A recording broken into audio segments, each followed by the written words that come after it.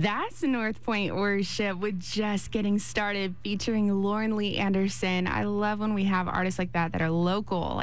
The new music is great, and their worship is sounding different, which I really like that. Yeah. That's what we're talking Very about. diverse. Yeah, it's great. Every song sounds totally different. You can find their album, Nothing Else Matters, on the More Music app. It's Coffee with Corey. I'm on my second cup of coffee because we're talking about second Passover, and you're going to be here until 10 o'clock this morning. So what's this morning going to look like? Well, this first hour, we're going to kind of go back and look through the history of Passover, second Passover, and these feasts, so you get an understanding what it is exactly, because we really dealt with the Seder and all of that at Passover. So if this is the time you're going to have Passover tonight, you can find out all that information on our blog, as well as the More app. You can listen to all the breaks that we did last time if you want to engage and have a Passover Seder this evening, because you missed the first one. But so we're going to go back and just kind of get a heads up on what it all is about without delving specifically into the Seder. 8 o'clock hour, we're going to go to the future. We're going to start looking into the end times and see how these feasts play out and what we should be expecting. 9 o'clock hour, we're going to go into Revelation and begin to look at what is our job, what is our responsibility, considering that we're being engaged by Jesus here. What is it we're supposed to be doing? And we're going to just kind of go with following what his words were as he spoke in that first part of the book of Revelation. So a lot of end time stuff, a lot of going forward. You're just getting started. I am just getting started. Look at you who's watching the songs now. So we could call this one Time Keeps on Ticking, because that was pretty much the journey. It just keeps going on and on. These are cyclical every year, right? So we're journeying back to Exodus from Egypt.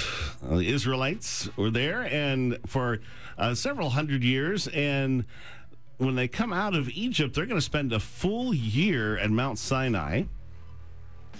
And you're going to read that in the Bible, and then you're going to hear about the final year, which included their journey into the Promised Land following the 40 years of wandering. You don't really hear probably maybe a page or two on the 40 years. We know very little about that. But as we look at the second Passover, we're going to journey to the tribulation to discover some insights you've probably never heard before on what is to come that these feasts tell us. Death, sadly, is the theme of Passover. It's good for us, bad for him. As we recall the plagues of Egypt, the Israelites' miraculous deliverance by the hand of God, as well as the death and resurrection of Jesus, and our deliverance from sin, what he was willing to do for us. That's the deep love he has for you. But the theme of death really doesn't stop at Passover.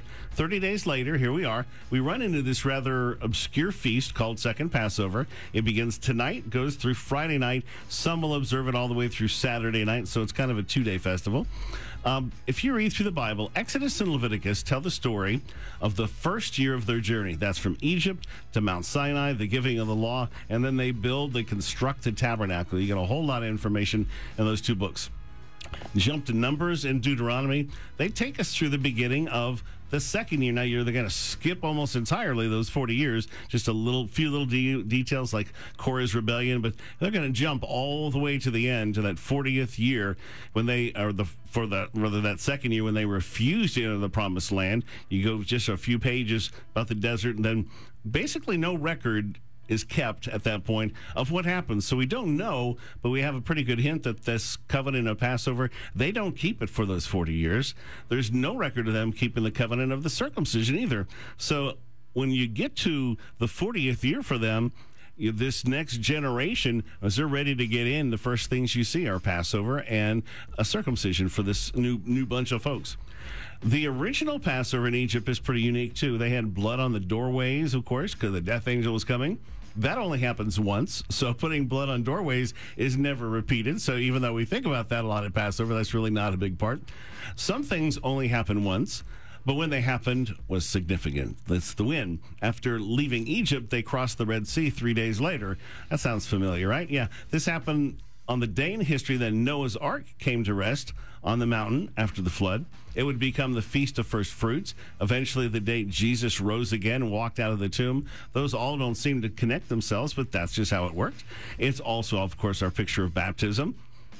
We're told in Romans, how shall we who died to sin live any longer in it? So we're leaving Egypt, we're leaving sin. Or do you not know that as many of us are baptized in the Christ Jesus, we're baptized into his death All right. Therefore, we're buried with him through baptism into death, that just as Christ was raised from the dead by the glory of the Father, even so we also should walk in newness of life. So all this is that picture of the Red Sea, but it also becomes a picture of his death, those 3 days in the grave and going down to Hades. So for the Israelites, after they cross over, they spend weeks traveling to Mount Sinai, and traveling becomes a really big part of this forever experience, if you didn't notice, as the Feast of Unleavened Bread and Pentecost would both become pilgrimage feasts, as well as Sukkot in the fall, in which they'd remember living in these temporary shelters. So these feasts become a very big part of looking back and remembering what they actually went through, and for us to kind of identify. Leviticus 23 gives us a quick kind of overview of Passover and first fruits. 14th day of the month at twilight, Lord's Passover. 15th day of the same month is the Feast of Unleavened Bread. 7 days you eat unleavened bread. On the first day you have a holy convocation. That's a total day off, a Sabbath. Do no customary work, but make an offering made by fire to the Lord for 7 days. So there's lots of offerings. On the seventh day, again, it's a special Sabbath, no work. When you come into the land I give you, reap its harvest, you're going to bring a sheaf of the first fruits of your harvest to the priest. He'll wave the sheaf before the Lord to be accepted on your behalf. And that day, after the Sabbath, the priest will wave it. So that's the whole counting to 50. And on that date, as we look for, you're going to run into a lot of stories in the New Testament. One of those is Jesus feeding the 5,000. What does he use? He uses fish and bread. Why does he do that? Because of when he does it. It's in the Passover season, and it also kind of especially connects to second Passover. As you're going to see, he sees compassion. He sees these people, he feels compassion, and he sees us with compassion. That's the whole point. He knows our needs. The reason we go back and understand and kind of intersect with these Passovers is that we can see through the eyes of Jesus.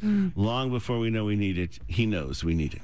That's so good. Coming up, we're going to continue this conversation, but I see in our playlist a brand new song from Brandon Lake at Bethel. It's called We Praise You. Matt James, Solutions for Hair.